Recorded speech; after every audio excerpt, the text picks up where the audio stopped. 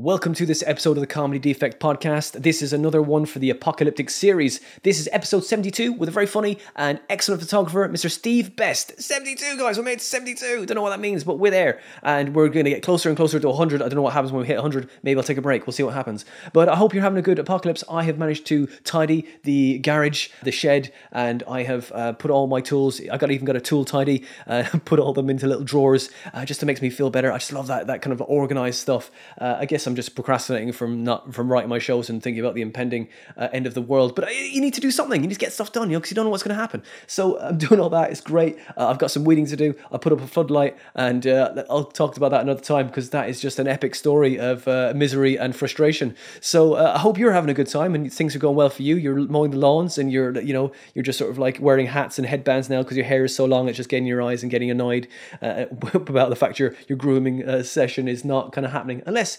you walk around a bit like Middle Earth and you've got a bit of kind of like a hipster vibe going on. But hey, maybe we all have the hipster vibes. Maybe hipsters knew this before this happened and maybe they're the way forward. I don't know. Before recording this episode, I did an online gig. It didn't go too badly. I kind of enjoyed it, actually, because it's a bit like this. You got to keep it going. You can't wait for the laughs, because if you wait for the laughs, you're just dead in the water, just because there's no one there. It's just you're just talking to yourself in a room like I am now.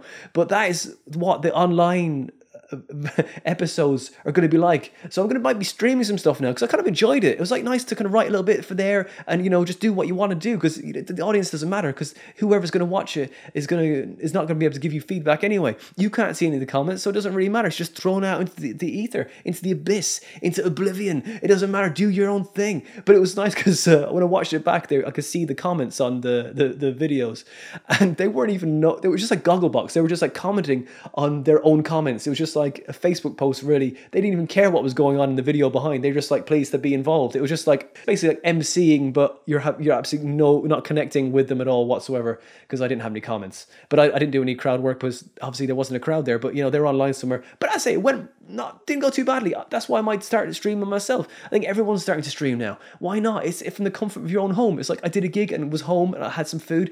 It was odd. I was filled with energy. I didn't know what to do with it. I felt like drinking myself into press myself with some alcohol, but I didn't do that, because that's not healthy, especially not around your family. But so maybe go for a run after that. I don't know. I'm not sure what I'm going to do. I need to create a regime to work out the excess energy that I get from the adrenaline from doing gigs at home. It's not like podcasts, because you can just do it and go home and that's it, and it's not the same. It's just you're fully geared up. Try it. But this is episode 72 with a very funny guy and photographer, Stephen Best. I'm seeing Steve at many gigs, and he is very funny. He's excellent. He's a very visual comedian, and we talk about that in his podcast. I hope you're getting through this all right, guys, and through the apocalypse, and things are you're not too worried and not too scared about stuff that's going on. I mean, it's kind of, you have days when you're like, great, this is great, this is the best thing ever. I'm watching all this stuff, and you have days where you're like, I just can't get motivated. I know what you're saying. I have that too. I'm trying to get up early, and then you get up too early because you buzz, because I want to start my stuff and get it done, and you're exhausted. Best thing to do, have a nap. Allow yourself a nap. Look, where is it you got to be? Nowhere. You can't go anywhere. Maybe if you got to go out, walk the dogs. That's fine. Walk them in the morning. It's cooler anyway. They like that. Just don't hammer yourself into the ground, because we don't know where we got to go yet. We might have another couple of months of this. So just pace yourself. I mean, I'm telling you, and I'm telling myself as well. Well, I hope you like this episode. This is episode 72, the April Apocalypse edition, as I say. I hope you enjoy it. And, if you've got comments, let us know. You can follow us. Facebook, we're there. We're on Instagram at Winter Dominus. I haven't got any gigs coming up yet on my website, because I didn't.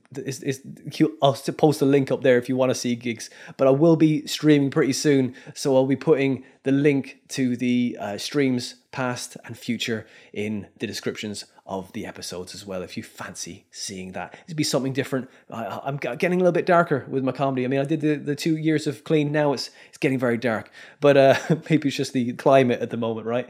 But I'll say this, I hope you enjoy this episode. This is 72 with the very funny and just such a lovely fella, Mr. Steve Best.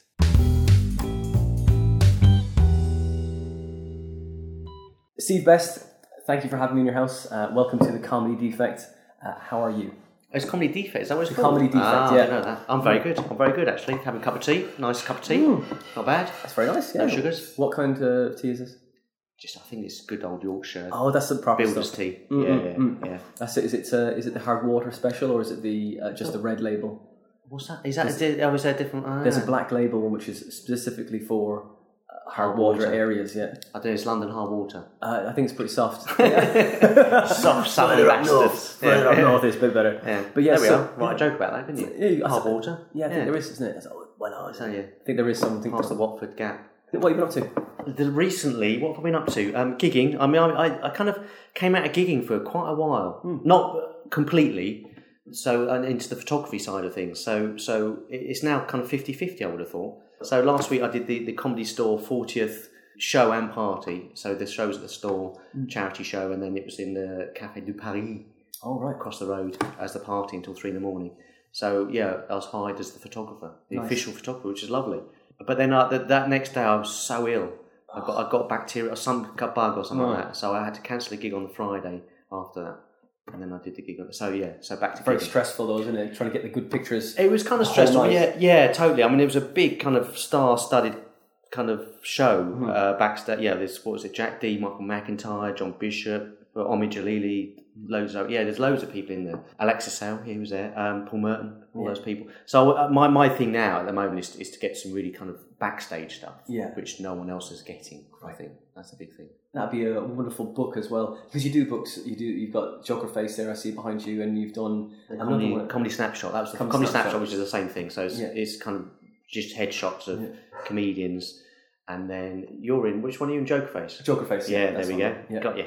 But there's about nearly 1,000 comedians in both books. Wow. So I take a picture of them backstage, and some of them are really kind of ropey pictures, I think, because when I first started, it was just with a little point and shoot, and it was just to show what the circuit was, really. Yeah. And because it's ever changing. So the first one came out in 2014, I think it was. And those generally the people I was really working with, the Ian Stones, why did I just mentioning Mike Gunn, and loads of kind of acts that I just gigged around, Jongleurs and all those places, the Glee Club and all that stuff. And then so I'd take a picture of them, and then I'd ask them for one line, a joke of theirs, and then 4 or 5 facts about themselves. Yeah. That's not kind of obvious, but just some weird and wonderful stuff. And that was it really. And that was just a labour of love. And I went to a little publishing company that belongs to a comedian who used to be on the circuit. And we kind of published that through a little publishing company, and then that was it. But it's great to document that stuff as well, because you have having an archive of all these comedians who've been doing the comedy for so many years. You do your exhibition as well with when you did Joker Face.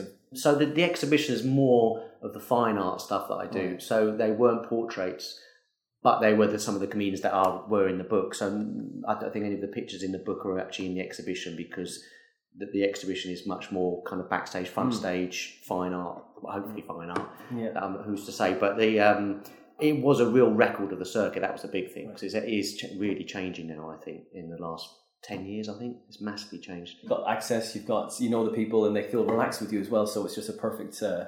I think that's the big thing. Is you kind of learn on the job kind of thing with the photography side of it. And also I've had some really good people behind me, cameras and all this stuff, who've really helped out along the way. But yes, I think the access is the main thing, and the fact that I've been matey with most of them for 20 odd years. Right. Yeah. So when did you start? Don't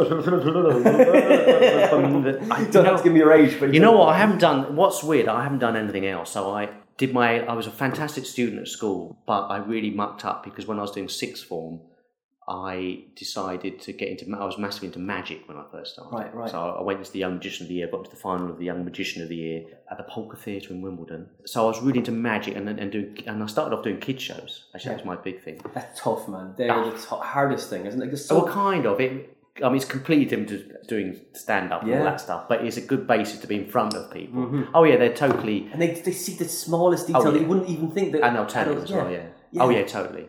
I mean, they're ruthless. Yeah, absolutely. Yeah. Worse than any critic you can. I did a kids show for my daughter and like her friends, and they saw one of them just had a tiny little bit of a silk hanging out. I was like, there it is. Yeah. I was like, oh no, it's just I hate it. It's like, damn you. Yeah. I mean, you either do those kind of sucker tricks where you want them to see something, but then it's there's something else appears or something, which is great. But I really enjoyed it. But I ended up doing the whole party. So I do the disco, puppets, juggling, games, and then the magic show.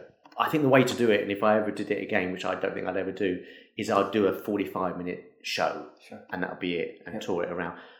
because the parties were just so tiring. And also some of them used to be like 2.5 hours, and half an hour would be for tea. Yeah. So you'd have an hour, and then they have tea, and then you do another hour, which is all right. But then the tea sometimes lasts 5 minutes. And then the parties were going to 3 hours, and that was just so tiring. Crazy. I was Jingles the Jester, so I was a jester. Right. Jingles the Jester I was, yeah. I've still got some photos of that. What was your tricks when you got into the finals of the...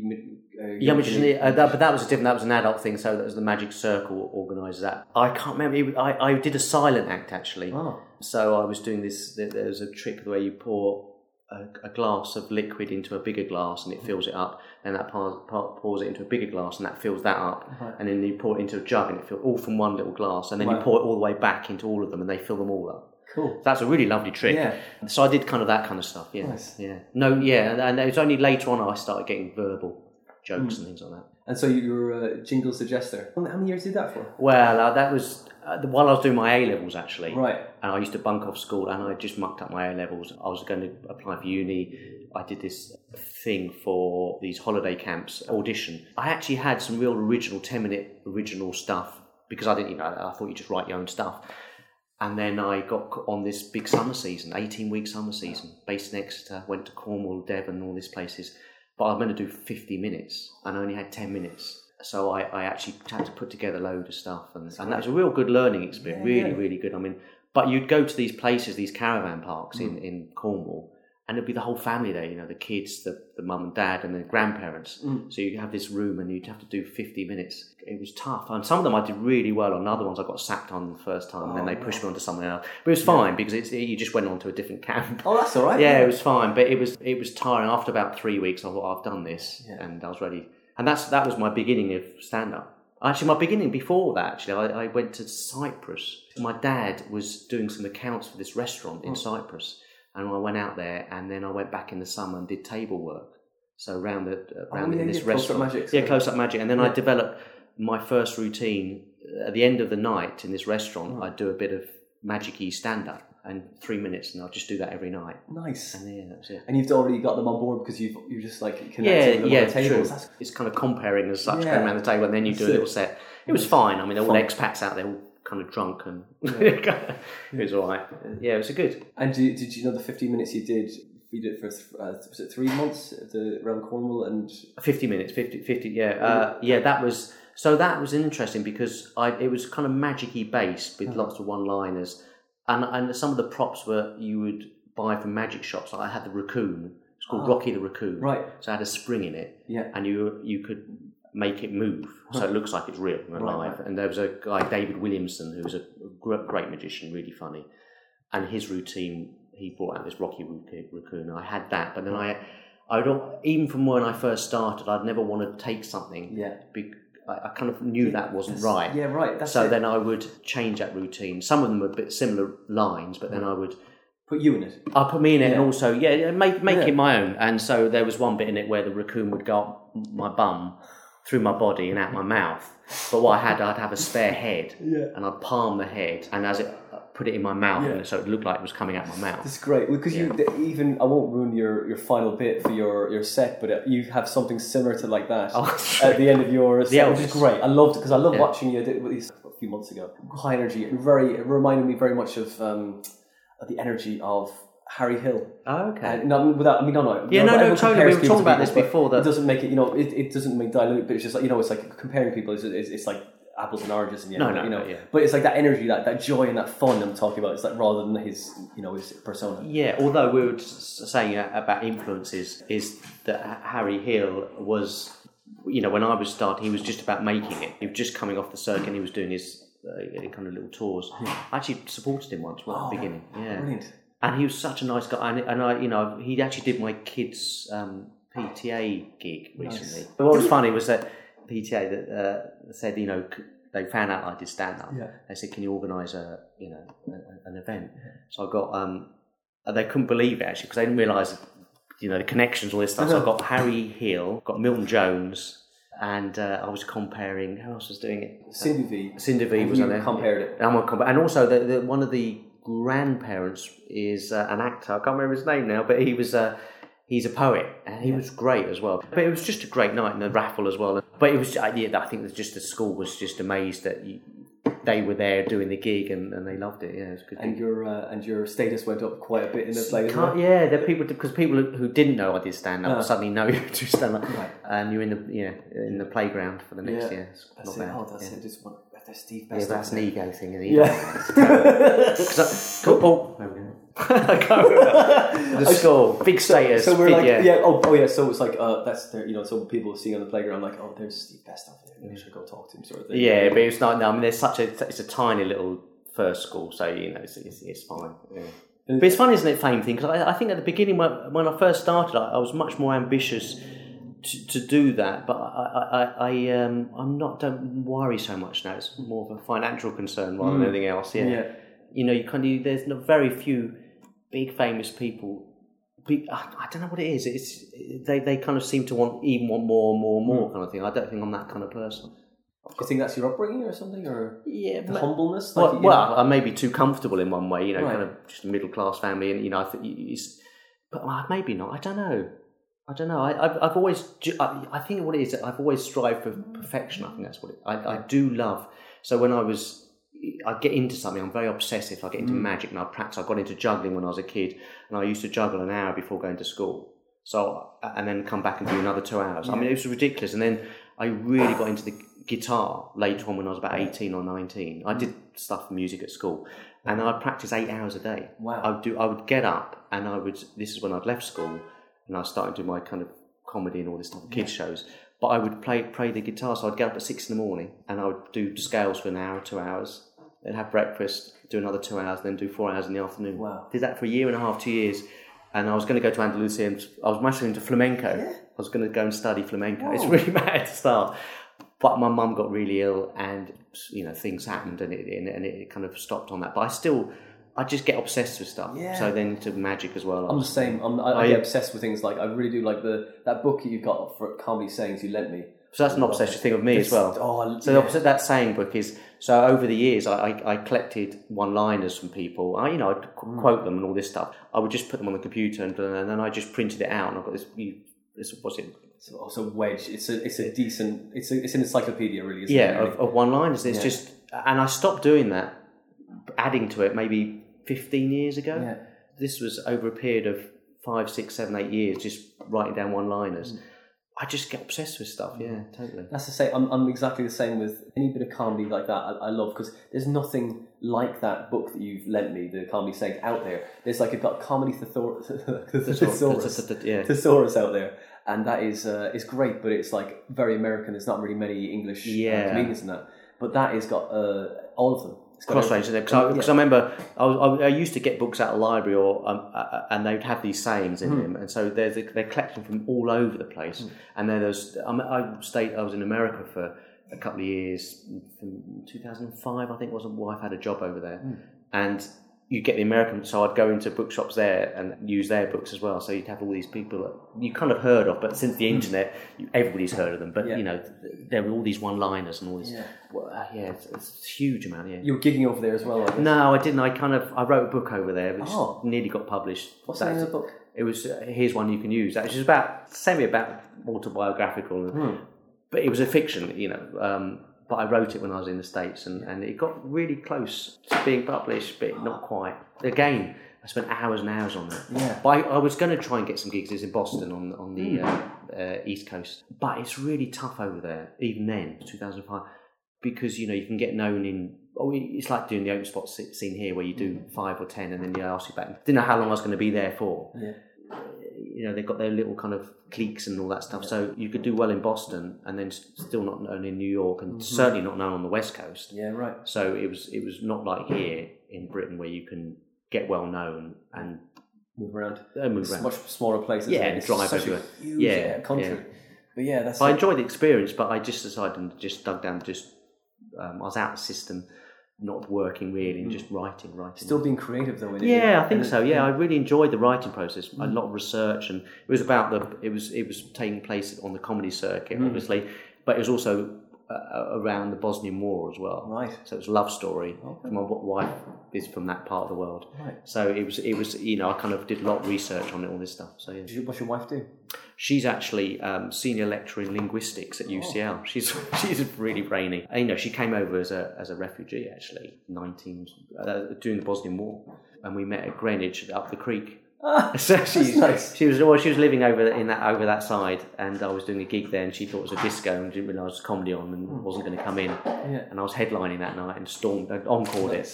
Nice. So, and I was having a party the week afterwards, and coincidentally in Hammersmith, I was living in Hammersmith, and that was it. Yeah. When you first started comedy, like when you did your first just pure comedy gig, what was that?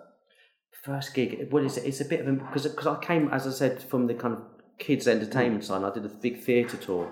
So it's very hard to pinpoint a joke because I was doing visual stuff. I did a lot of magic-y stuff, but a lot of just visual stuff. So not that much magic. It was using magic principles, so a lot of it was just visual gags. Mm-hmm. So I can't remember, but I know that I had a really strong routine, that with Rocky Raccoon I was telling you about, which was, it was a kind of 5, 6, 7 minute routine, just all feeding it and hypnotising it, and the thing through the bum and mouth and all that stuff. And it was a really shock ending, which was great. That was my big, main stuff. But as I say, it took me years and years to get rid of that. Yeah. I think that's, in a way, one thing that's not held me back, because I'm doing other stuff and it's all kind of gone bigger and all this stuff. But the stand-up, I think, and the people who really do well are the people who constantly write and get rid of stuff. And I found that really hard in my career. Is to when you've got something so strong, is to get rid of it. That is the hardest thing, and that's the piece of advice I'd give anybody. Is just keep writing and keep changing stuff, because I fundamentally my stuff the routines are very similar to from years ago. I had new jokes and gags, but the bulk of it, so because I'm working on other stuff, but it looks a bit lazy in a way, but it's so strong that you kind of think, how do I get rid of that and carry on? But then the thing is, that's very blinkered and small way of looking at the circuit. And the people who, when I started, Eddie Izzard, who was breaking through at the time, he was ruthless and fearless about doing stuff, and he would just churn out stuff and die on his arse and do it the next week and do, and eventually he got his style, and that style would work with, he worked hard at writing stuff, but you just got to, be fearless. Just let it go, just leave it all out there. Yeah. I mean, you've got to be doing well and keep doing. You can't just change your set every week and do open spots, because where's that going to get you? Yeah. But once you start getting a name for yourself, you've got to churn out the stuff. That's what I found was a bit of an albatross around my neck. I was like, right, I need to keep evolving. You try to evolve too quickly at the beginning. Oh yeah. You're desperate to go. I want to get to what I'm supposed to be. Yeah. And you're like, this is the comedian I picture myself as. And so I said, don't fucking worry about that. Just keep, as you said, keep writing, keep, and the voice will come out in your writing, because that's who you are. And because people get too caught up, I think, sometimes with what's my persona? Who am I? And that's just a question that will answer itself later on, as you said, as you keep writing. Yeah, no, I think so, and keep performing. I mean, but it's hard because it's very different. The circuit's very different from when I started. So you would do an open spot in an established place of people doing their 20s, a proper club. But now it seems to be very separate, the open spot and the club circuit, and also the club circuit's kind of decimated in a way, although it's propping, sprouting out in different forms. But the idea of doing a weekend, Thursday, Friday, Saturday at one place and getting a hotel place, that kind of feels it's gone. I mean, it's sprouting in different ways. You've got Hot Water and other places where the Glee Club's still going, the Comedy Store. But when Jongleurs was around, which was it was a hard gig, but also it could be great. There were some Jongleurs that were fantastic, and there were people slagging them off and all this stuff. But it was a good circuit in one sense. It allowed you to do stuff during the week, other stuff that you could experiment with. But the problem with someone like Jongleurs is, I fell into the trap of getting your 19, 20 minutes of really strong stuff, and bang, bang, bang, there's no spaces because you're worried about getting something thrown at you. There's pros and cons about it. That momentum is, because when I saw your close the other night was it the momentum and the joy and the physicality was great. I was like, wow, here we go, right, that's it. There was no breathing space in that whatsoever. No, I very rarely get heckled because there isn't much, and if they do, it doesn't matter really, because then you just do some silly stuff back. I've always had that kind of speed, and so someone says, "Oh, can you do 40 minutes?" In actual fact, well, if you have 25 there's 40 minutes in there, really. You know, that kind of thing. Get more for your buck. Well, I always think like doing an hour in Edinburgh is too long to watch someone anyway. But you've done the festivals, haven't you? Yeah, well, that's another thing. You know, I tell people that it's much harder now because of the cost of it. Yeah, I've only done Edinburgh as my own solo show once. That was underwritten by Karushi at the time, which was I can't remember Ed Smith, who's gone on to bigger things, but they kind of underwrote the show, so it took the first £3,000 loss, and it lost about 3,010 quid. So it cost me 10 quid. Yeah, but it was at the Pleasant. Oh yeah, but everything was paid for. Everything was paid for. So the accommodation, the PR, and I was in a 150-seater room in the Pleasance. You know, that was, and I should. My problem was that I got so stressed. I was one of the only guys in the whole history of Edinburgh. I think Bill Bailey's one, I'm one, where in the same run I got a 5-star review and a 1-star review. Yeah. So to get a 5 and a 1 for the same show, it just shows you the madness of it all. Yeah. But then it wasn't quite as big. I can't remember what year it was. I stupidly got myself reading the critics at the time, and the 5-star came after the 1-star. Yeah. So it kind of, and it was just up and down with my wife. Didn't have kids then, but it was a real roller coaster emotion. And it made me think: am I able to take if it ever become famous? Can I take this? Because I found it really hard. This thing I found really hard. But what I should have done is carried on the next year, because people were really into what I was doing at the time, and I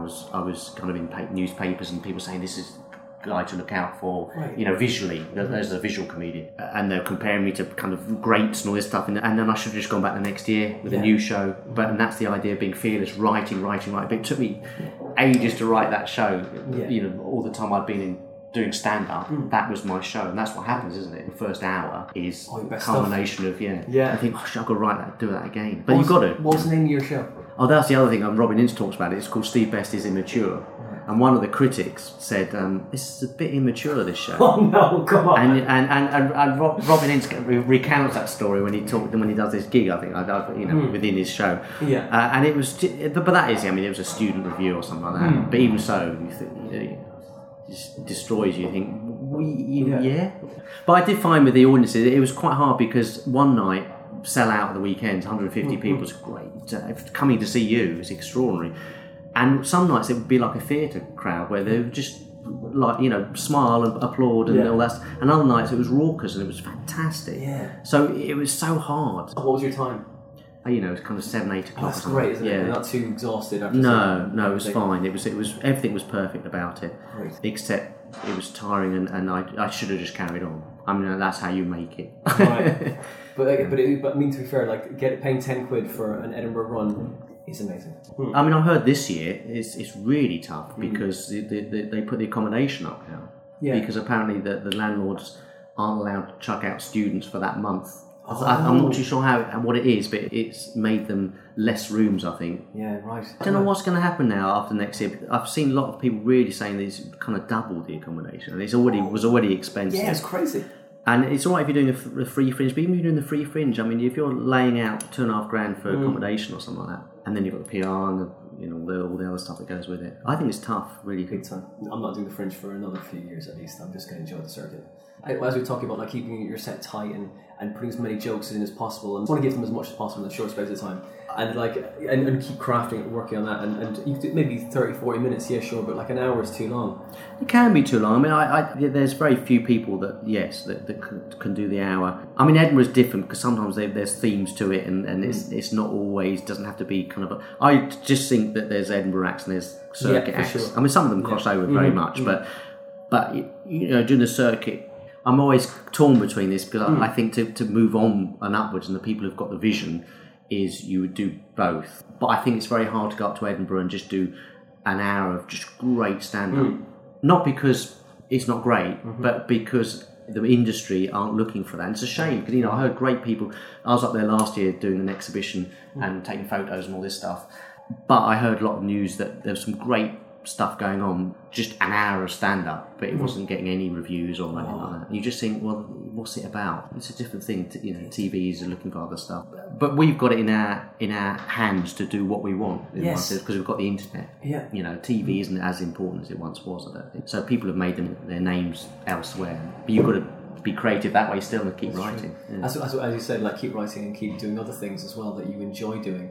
And we were saying before we started, like that you hope to have a back catalogue of things that you can reach for eventually. Yeah. I'll also do this, this, and this. Yeah, I think so. I think a lot more people, my generation of the stand-up, are diversifying, whether it's podcasts or this or that, writing, or because you have to now. Because there was a time, I think 10 years ago or so, where you could make a really good living just being a stand-up comedian on the circuit, and there's no other country, I don't think, certainly not in America really, but this country was fantastic for that. You think about it, we had a real great boom, and just the way it was set up, and you were earning then, the money's gone down slightly, I think. So this was 15, 20 years ago, and you couldn't believe you were quite doing it. And luckily I kind of put a bit away and invested in, but a lot of people just spunked it all anyway, so it's very hard now for the people of my generation to think, what am I going to do? When you first started, who did you model yourself on? Well, growing up wise, we didn't have a TV when I was... You didn't have a TV at all? No, until my grandma died when I was about 13. We didn't, but my parents were kind of quite hippie-ish. My mum was very hippie-ish. My dad was a mathematician, but she was kind of a fossil hunting artist. She was great. Was she an archaeologist, or was she like? No, she was an artist. She did. She had exhibitions and drawing. Pen and ink. She was a very good artist. We're not kind of making a living out of it. So we used to draw when we were kids, and we used to listen to records, vinyl. So they were massively into things like the Goons. I'm Sorry, I'll Read It Again. We used to listen to all the 6:30 shows on Radio 4, which some of them were terrible. Like the Round the Horn. Yeah, Round the Horn, all that stuff, was it the Navy Lark, I think? Yeah. What's the other thing as well? I've listened to, what's the other thing? Navy Lark, Round the Horn. Kenneth Williams show, was it? Yeah. Well, he was, and they used to have the old version, I'm Sorry, I Read It Again. I'm Sorry, I Haven't a Clue. Sorry, I Haven't a Clue, yeah. That's great, with John Cleese and all those guys. And the goodies. There's loads of stuff going on record. So I kind of grew up on vinyl. But then as I was growing up, then I collected videos, VHSs. And I used to go to clubs to watch the people like Jimmy Jones and people like that, and who are a bit like kind of the Jim Davison kind of feel to it, but just to see, and I saw Bob Monkhouse live and all these people, and then I get VHSs of the people when there was a time when lots of Jerry Sadowitz and people like that were doing VHSs and videos, so I'd watch a load of those. Be influenced with Steve Martin, I think, early when his white suit, arrow through the head days. Love it. And I remember seeing that.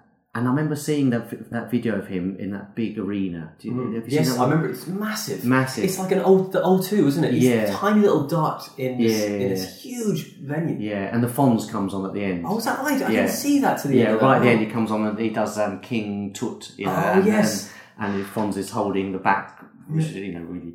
But it was a massive eye-opener because it was this kind of guy who was doing visual silliness, juggling all the stuff that I'd learned. It's very similar to me, magic and juggling, the stuff that my kind of path. And I don't know if you've read his book, Born Standing Up. I've heard it, and because he did start off in a magic shop, didn't he? And it's very slim. That Born Standing Up is mostly one of the best books on stand-up. This is kind of his days as he was. Because, he was nearly gave up. He was dying on his arse. But he was doing stuff that no one else was doing.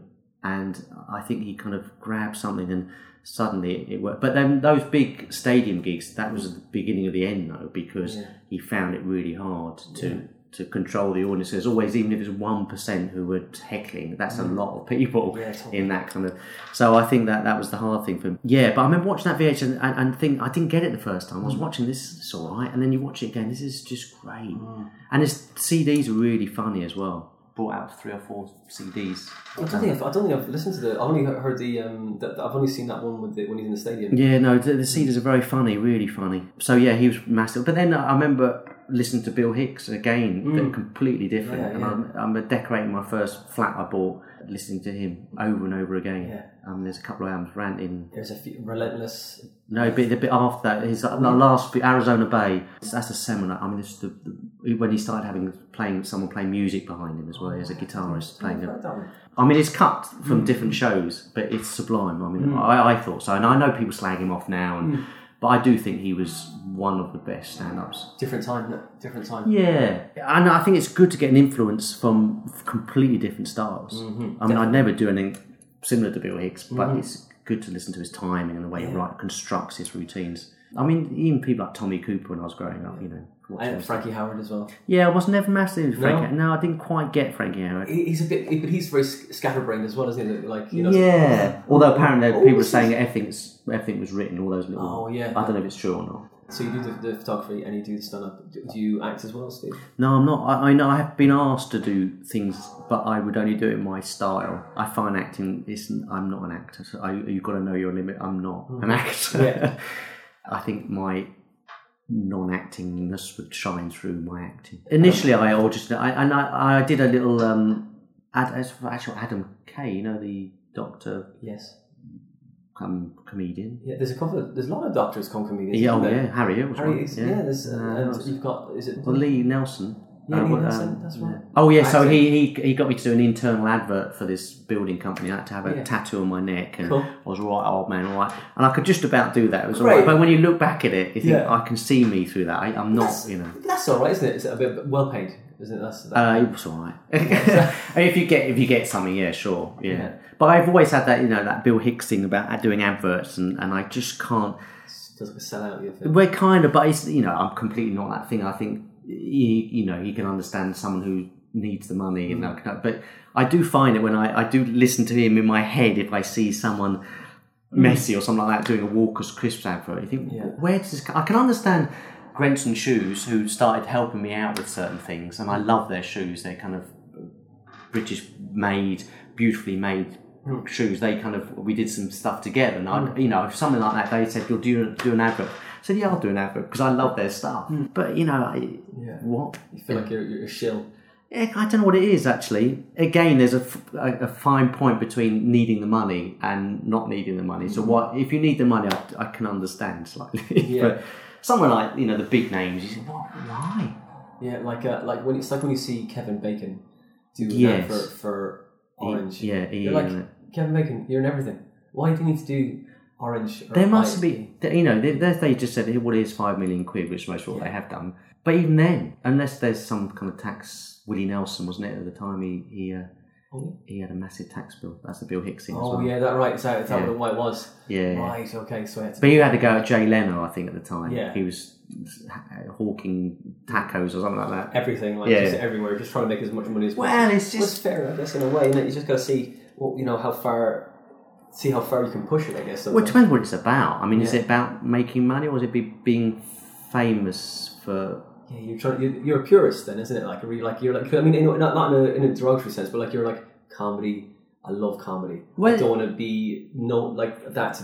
I don't think it's as pure. I mean, we're talking about perfection. I think it's about loving art. I think so. It doesn't have to. It sounds a bit arty, wanky this way, but I do love watching someone who's fantastic at the piano or something like that. You just think this is the hours they put into this. I mean, sometimes with the comedy you can't see how many hours someone's put into it, or photography or something like that. But just the effort and the energy and the love for something, and it's something you think, well, actually you're now famous, so here's a packet of crisps, here's £1 million. It just doesn't ring. It doesn't make. It's not. Yeah. I've got an image now of someone playing the piano, and like after they finish their recital, they just pull a piece of Pizza Hut, Pizza Hut. That's it. Out of the actual, the open piano, the grand piano sort of thing. Yeah, it's just I mean, if it makes sense. I mean, in a way, I remember Jack D doing those bitter adverts years ago, wasn't it? And it kind of was funny. I mean, the advert's funny, and it's kind of it's all right. And that's kind of art in itself, in a way. It's okay-ish. I don't know. I haven't got any fast rules, and it's just sometimes you just think, this is just, why are you doing that? Yeah. I mean, you know why? Because it's the money. It can't be anything else. What was the thing that was the hardest to get over when you first started comedy or like performance? In what sense? So, like what were you, does it like the fear? I mean, is it a fear because you're obsessive? Does it come from a place of like just like I guess it's always fear at the beginning. Well, I suppose so, and I think that's maybe I've never been too good at being thick-skinned, so that's maybe holds one back. So you don't become fearless, carry on writing because you want to be loved all the time and not have a bad show. And I think I haven't overcome that. It's detrimental sometimes. I think it's that aim for perfection. Yeah, but even if you aim for perfection, you know there's a higher perfection, isn't there? Because you've got to fail. And I have. Everybody's died on their arse. I remember doing Glastonbury. I think it's one of the first gigs that my wife came to. This was the Glastonbury where it was the wettest on record. But I remember it was the time where Corky and the Juice Pigs were still around. Right. Phil Nicol, who was part of Corky, and they were brilliant. I mean, they were so strong in energy, and it was the comedy tent. It was pissing out with rain outside, so everybody's in shelter, and I remember they stormed it. They got 2 or 3 encores. With the comedy tent, it just carries on. It doesn't matter. It just carries on. There's no break. If the audience want to break, they leave. So but the actual show carries. Straight after that was Mr. Methane. Oh yeah, the fart guy. The fart guy who does. I mean, it's very funny and great for festivals. And he does real farts, and he puts powder on his arse cheeks so that you can see it's he's farting. They're farting out. So I think he went on after Cork and the Juice Pigs and carried on this storming thing. And then I think it was Brendan Burns actually was comparing it. He just had to carry on. He just brought me on after me. How can you follow a fart? You can't. I used to do a fart routine as well, but I did not then. And also after Cork and the Juice. I mean, really, they should have just finished the night with Cork and the Juice Pigs. And then I went on, and it was just maybe 1,000 people in the tent just kind of shouting at me. And then I kind of carried on. I did my time, I think it was 10, 15 minutes. And I thought, okay, I did all right in the end. Yeah. And I came backstage and I do this routine that I've kind of brought back recently, this kind of cloth routine where you do face changes with an extra hand. Again, another magic principle of an extra hand. And I was unsetting my stuff, and Alex, my wife, was there, and we were backstage, and she so I kind of went all right, and then I was going through my props, and I found all these little mud balls in all my props. So people, while I was on stage, have been throwing mud at me. And they're all in my props. So I realised, as I was on stage, people were just chucking shit at me. No. What was that? I mean, that again, there's 1,000 people. Again, 1% of the audience, maybe. Well, maybe more than that. Oh, no. But yeah. Because your stuff is clean, isn't it? Very clean, isn't it? It's not. It's again, I had an experience about 3 months ago that I've never had in my whole career. It is fairly clean. And this is just to show you how some people can take your stuff as anything but. I did. I'm not going to mention the book because I really like the book. But I did a gig in a church, and I'm told to keep it clean. I don't swear. I used to say the C word in a bit of my act where it worked so well because it was so unexpected. Yeah. And I pretended the mic wasn't working anyway. Yeah. And is this on? That kind of thing. And so it was. But I haven't done that for ages. But what was really interesting was I went on first on that gig. After someone compared really well, and it went really well. So I was doing this gig and did fine. There was an interval, and as I came off, some of the audience high-fived me. I mean, it's quite an old audience, and it's in the church. Yeah, a new kind of church, a kind of newborny kind of feeling to it. Right. And then as I'm walking out the door, the vicar, priest, the main man, big guy. God. He said, "Can I have a word with you?" And I said, "Oh, just go." And he's he looked really angry. I said, "Sure." And luckily, one of the other organisers, a young guy, came into the room with me. So he came into this room, just the three of us. He just ripped me a new arse. I mean, really went into me, and he said, "That is the most offensive thing I've ever seen in my life. You're going to get me closed down. This is it." And I said, I thought he was joking. I thought it was like a Monty Python sketch, and I started laughing, and his face was. He looked like he was going to. He was an ex-army turned out, who newborn, so he was very, very. And I said, I don't understand. After I realised he wasn't joking, and I started shaking because I thought he was going to hit me. He really was up in my face. I said, he said, "You're going to get me closed down and get so many complaints." But whose complaint? I mean, what do you mean? And then he started. So he said, "There's one joke I'll do. Kylie Minogue is an anagram of "you like minge," which actually it's not really a joke. It's true. That is an anagram of "you like minge," and I do say the word minge. And I said, well, that's just an anagram. And after that, I say dyslexia is an anagram of horse, which it's just a little joke. And I said, I tried to explain to him that's just I'm not describing a minge. It's just a word. And then I do a joke, which I think is a really nice joke. I went to the hypnotist.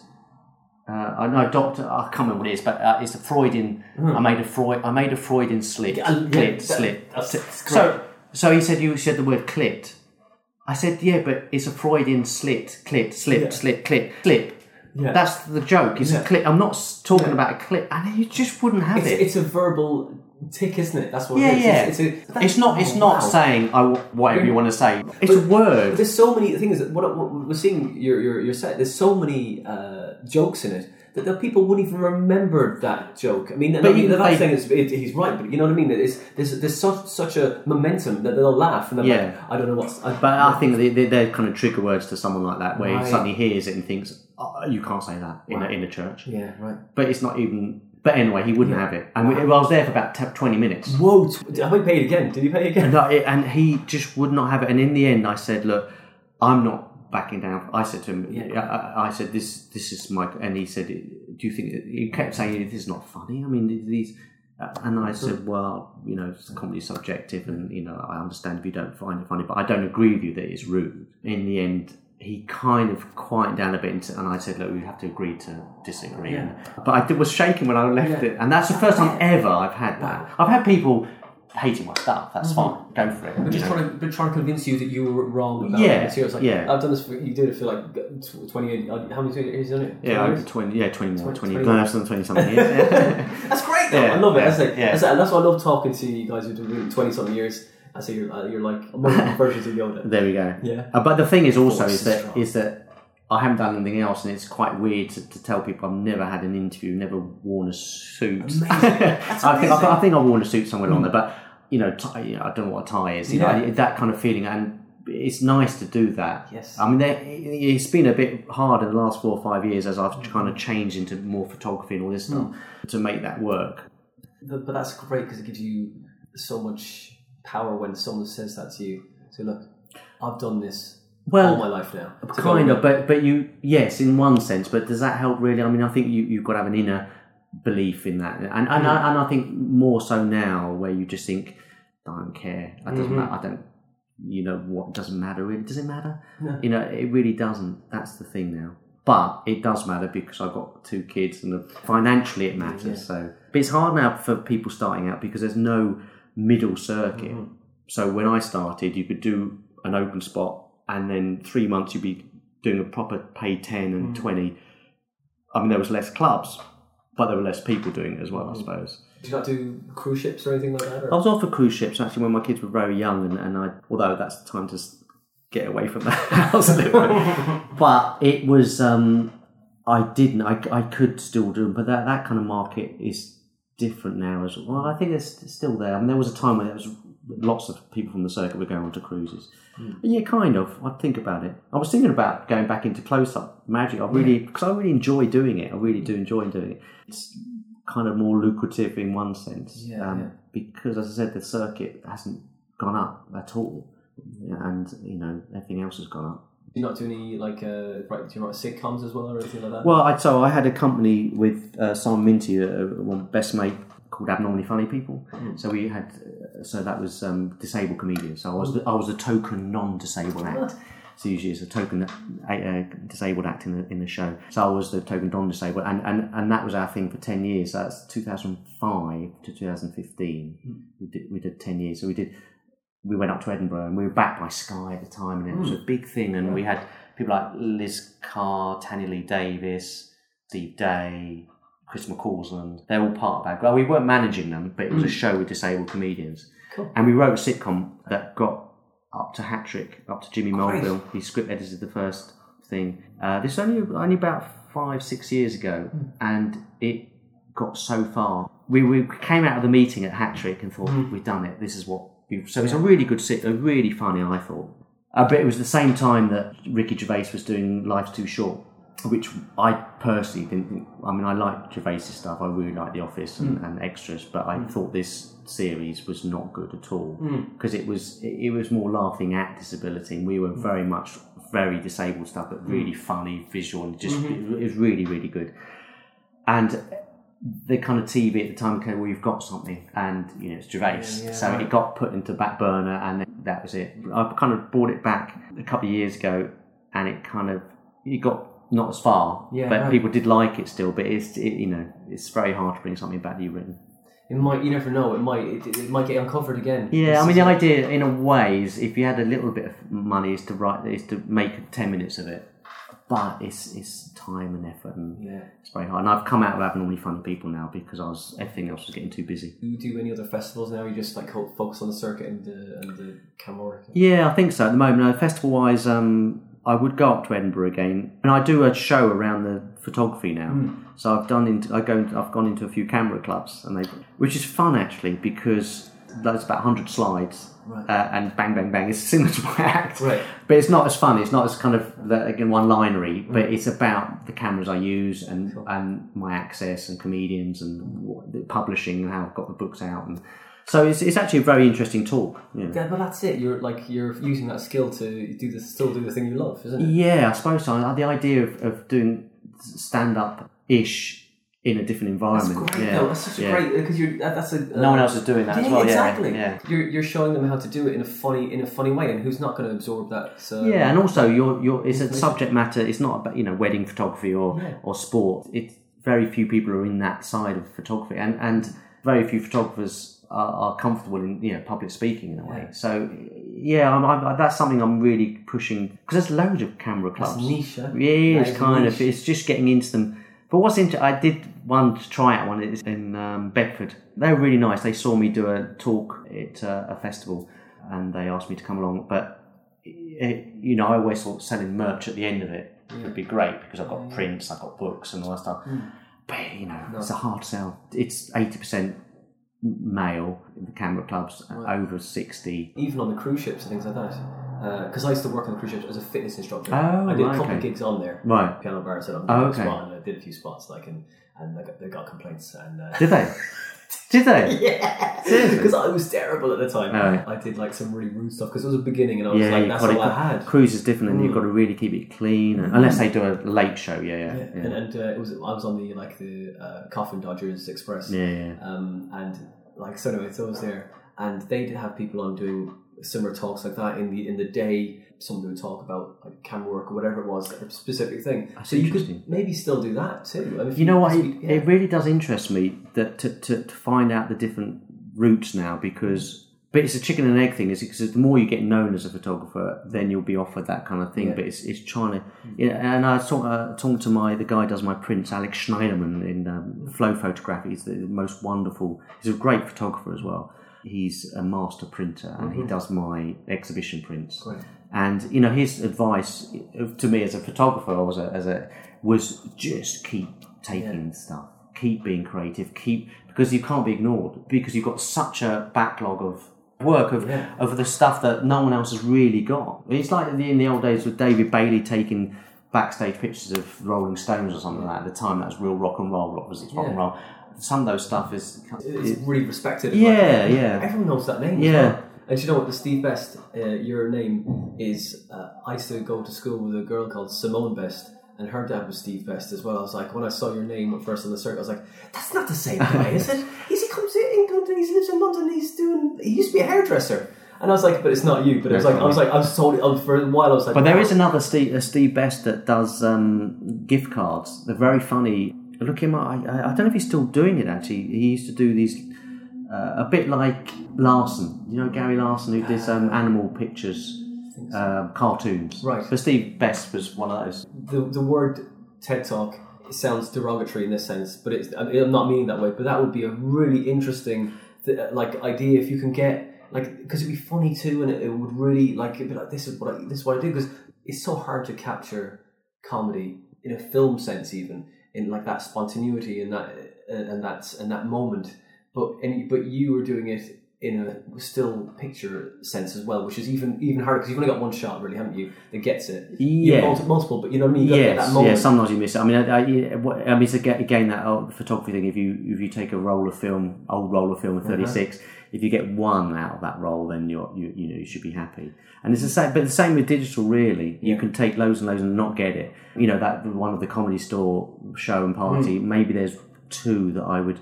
In the whole, 1,000 photographs that I would think, actually, I would use this for my career, as in one of my backstage lovely shots, arty shots. So I'll be interested to see your camera speech, like into your talk. Yeah, I mean that was the big thing. I went up to Edinburgh 2 years ago and did the Stills Gallery, which was a really prestigious photography gallery. That's when I started, so I tried to put a little talk together every afternoon. And it's kind of evolved since then because it was a bit dry and all this stuff, and it just takes time. It's like anything, writing something. Yeah, I want to carry on doing it. I will try and get some more camera clubs next in the autumn or something like that. A niche and no one else is doing it, man. That's it. Like those, I guess there must be camera festivals as well, is there? Yeah, I mean those kind of things, the hobbyists and all that. It's massive. Anything like that, cycling, photography. I mean, people do workshops and away weekends and all this stuff, seminars, and I mean, it's huge. The photography. And you get sponsored, Steve, and then you're like, well, you know what? I'm going to mention them because they've been so fantastic to me. That Fujifilm. Initially, we were talking about Johnny Murph, who's a stand-up. But he used to be manager at Leica, and he's in Joker Face, the book. I remember going past Red Dot Cameras, which is Leica cameras in Clerkenwell, and I was trying to get sponsorship. This was years ago, and this guy mentioned this John, that he's manager at Mayfair. So I went to Leica shop in Mayfair. And he got it straight away. He loved it, and I went in about 2 or 3 times. And Leica, through him, were going to lend me the top of the range. I mean, I don't know if you know, Leica's just the hand-built German cameras. I mean, they're just 5, 6, 7, 8, 9 grand worth of camera. I mean, the lens I was playing around with, it was one of the fastest lenses. It was the fastest lens in the world, as in speed. Yeah. And the lens alone was, I think it was 7, 8 grand at the time. I mean, we're not just talking about money all the time, all this stuff, but the fact is, it was just craft. I mean, it was just a beautiful piece of glass. So we're playing around with that, and I was about to go in and pick up some, not that lens, but I was going to pick it up for a couple of months to borrow. And then the manager at Leica, who I'd never met before, phoned me up and said, "Look, we don't do this." But then John put me on to someone at Fujifilm. They got it straight away, and they started lending me their stuff. They kind of respond to me. So if you look in Joker Face, the book, they have got their logo, Fujifilm. Oh, great. But it's just trying to carry on that relationship, and they last for a couple of years, that relationship, and then and now is a time that you think, actually, this is the time, because I'm really creating some great stuff with your cameras. Come on. Yeah. But that's not the way business works. Right. It's very hard. You could maybe just take it to other camera places. Would you take it? Yeah. Well, I suppose, but all the stuff, in a way, people like Sony and they're massively into their cameras at the moment, and they're a bigger company in a way because they do so much other stuff, and they most people would be interested. But the fact is, all my stuff's shot on Fuji, so it's not so you can. That's it, you can't But they've been fantastic. So up to now, and I still have a relationship with a guy there, and we get on really well. We can still meet. I always think it's very hard because you do with art sometimes. In the old times, you'd have these patrons and people chucking millions. Some of the big artists at the time, you just think, it's very hard to keep financially going with that if you've not got any income on that side. So you've got to do photo shoots. I do that portrait stuff. Yeah, they're great. I've been milking the hell out of that picture you got of me. Just made me pointing at myself. I'm like, so I've got my website done recently with those pictures, and they look great. Thank you. They're really great pictures. I hate having my picture taken. So a lot of people do. It's funny because you always find comedians think that some of them do love being in front of the camera, but a lot of people don't like it. They want to do jokes. They want to have a picture taken. But hopefully, because I know most people, that you can come in and we have a chat and I click away. I mean, with Scott, I think I mentioned to you, Scott Kapoor he's a good friend. He kind of wanted to shoot me, and he said, "I don't want any pose shots." So I just chatted for an hour, just clicking away. That's great. And you're going to get a lot of blinky eye shots, but you'll get 1 or 2 really nice ones. And if you start telling the acts and telling jokes, people laughing. So what's the next step, Steve? Well, I was going to go up to Edinburgh, but I'm not going in this year. But I don't think Edinburgh is the right place for me at the moment because it's so much going on there. I've got an exhibition that was meant to be in July, but now it's going to be in October in London, of 16, I think, of my prints, of the Observatory Gallery in Russell Square, which is fantastic. And that's the place to be. So that's in October, so I'm building up towards that. The Saatchi Gallery took three of my pictures. Great. Which is, great to have the word Saatchi, but it's one of they've got an in-screen thing where they put a lot of new artists on their screen. So that, if you go into Saatchi, you'll see my, which is amazing. I wrote to them and said, look, you've got my picture now, how can we work together a bit? And the Saatchi's massive, so, they only work with a certain amount of artists properly, like that. So it's just pushing out the work, carry on taking pictures. I'm gigging, most weekends and all that stuff. What we're talking about here, the whole thing is what we're saying from the beginning is like, just build a massive portfolio of work. And make it as good as you can. Start, isn't it?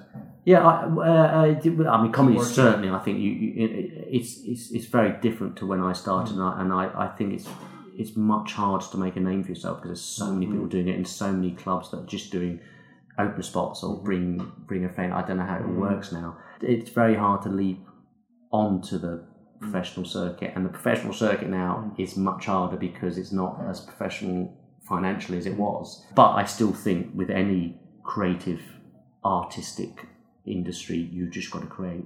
You've got to keep writing or keep drawing or keep photographing, whatever it is, you've got to keep doing it. Keep building those credits. Be fearless. But I do think that it's very hard to learn stand up. I'm actually just starting a course for Hills Jago. I'm one of her teachers now. Because I forgot to say, I took over from Hugh Thomas from Middlesex University. So for the last 3 or 4 or 5 years now, I've been teaching at Middlesex University. It's a visiting lecturer. They do a drama course, and third year they can do the comedy module. Quite a few famous people have come from that university, actually. Can't think of anything, but I will in a minute. But so I've been doing that, so I'm kind of used to the teaching. I really enjoy it, actually. So you kind of feel like you're giving something, and you forget how much you know as well. So you see someone and think, actually, that's not working because of that. So I do some like 40 hours for them. But now, Hills, I'm doing her one, a beginner's course. There's an extensive, intensive one on the Wednesdays. So we'll see how it goes. It'll be interesting. I like that. Teaching. It's fun, isn't it? You just revisiting things you thought you as I said, things you've forgotten that you know. Yeah, and you kind of work out. You can, of course, mic technique and other things you can teach them, but teaching them, it's kind of where their truth is, where their funny bone is, and you can teach them how to write jokes, but a lot of the time people want to do observational stuff or stuff about themselves, and it's interesting. We'll see. You're not going up to Edinburgh this year? No, I mean, I'd have to work out why I was going up there. I mean, I did Mervyn Stutter's, I did his photography last year, which I really enjoyed, actually. So I did his, because I don't know if you know the Mervyn Stutter show, it's basically a compilation show. It's in the morning, and he has people on who are in the festival doing 5 minutes, and then he interviews them a little bit. So it's theatre, there's comedy, there's, all sort of clowning, everything, all kind of stuff, music. It's a good show, actually. It's like an hour and a half, and you can basically see a variety show. And then you can choose, they give out leaflets at the end, you can choose what you want to go to. So I did this photography for that on that, and then I had an exhibition at the Pleasance Dome last year. It was good, but it's extraordinary how you get lost. You've got one of the biggest venues there, and you're standing outside, and say, "Oh, Steve, what are you doing up here?" And you think, put your head in here and you can see my picture. But so it was, and I don't know if it's the right place for all that, I really don't. But unless I was doing a show, my kind of lecture kind of show around it, I'd be interested to do it. Great. I'd have to really kind of work out how to make it just a bit funnier, because at the moment I'm not sure, because you've got to work out, because when I do it for the camera clubs, it's more honed towards the photography side of it. So who do you do it to, Just like ramp it up or ramp it down, it's easy. I was thinking so. I'll have to work it, And so your exhibition is in October in... it'll be the Observatory Photography Gallery in Marchmont Street, which is in Russell Square. That's going to be there for about 6 months, I think. And then from there, hopefully, other galleries, and you can get people say, "Look, come and have a look at it." Brilliant. I mean, that could be the start of something quite nice. We'll see. But I hope it is, man. Yeah. And so we can find you stevebest.com. Yeah, www. That's my dad would say that. www.stevebest.com. But there's very much about photography. There is a comedy side to it, because I should put my diary on that as well. But at the moment, it's kind of about exposure to risk, which is the name of the exhibition. Great. Yeah. Okay. Nice. Well, Steve, thanks for coming on, man. It's been great. It's been a pleasure. Cool.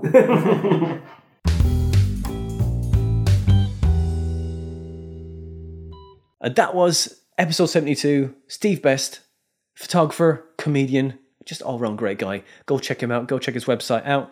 stevebest.com, I think it is. And go find him there. Go and see him. Go get photographs taken from him. He's an excellent photographer. He managed to get me just right. There was a few where I was like kind of, that moment, that split second when the shutter goes off and you like a gurn. But hey, look, he got some great pictures, which I've been milking. Brilliant photographer, lovely fella. Go and see him. And if you ever see him on a bill, go and see him live. He's brilliant. So that was episode 72, guys. I hope you liked it. You can follow us on Instagram at WinterDominus. That's WinterDominus. And I will be streaming pretty soon some comedy that I'll just be writing and just putting straight out. If you'd like the links for that, well, they'll be on the Facebook group, The Comedy Defect. If you'd like to donate to the podcast, sure, why not? Go to Patreon, type in The Comedy Defect Podcast, and you'll see a picture of my face and the logo of The Comedy Defect, and you can donate as much as you feel this podcast is worth. Maybe as much as a coffee or whatever you feel like, maybe just some sleeping tablets. I don't know what you want me to. What do you want? What do you want me to do? Do you tell me what you want me to do, or where you'd like your donation to be applied? Let me know. Let me know where you'd like that to be applied, and then I will tag you in an Instagram post and let you know that has actually gone to where you wanted it to go to. It could go on biscuits, anything. Maybe something that I don't even like. What do I not like? Don't really like. Not a big fan of anchovies. So if you want to buy anchovies with your donation, you can do that too. I mean, maybe you could come over if you like anchovies. It's fine. We'll make a pizza. That's the only thing that anchovies go well on, isn't it? Pizza. Okay, maybe I'm wrong, but they don't really go. That's really salty. And no, I don't know why I'm talking about anchovies. But look, that was episode 72, and I hope you enjoyed it. We've got the next episode, which is at the end of May, and that will be with an excellent comedian. He's been on the circuit maybe over 20 years. It is the fantastic and just incredible guy, Adam Bloom. I'm really proud of that one. It's really fun. Hopefully we won't be on a lockdown then as well. We can listen to it outside on your second time if you left your house. And that will be the last Wednesday in May, Adam Bloom for episode 73. And that's all I'm going to say for this episode. Hope you've enjoyed it. That was Steve Best. Next is Adam Bloom. Enjoy your days off, get your stuff in order, and get ready for when we're allowed out. Get ready to unleash the beast. Okay, until the next time, this was the Comedy Defect Podcast. I'm Winter Funlander. You're you. See you next time.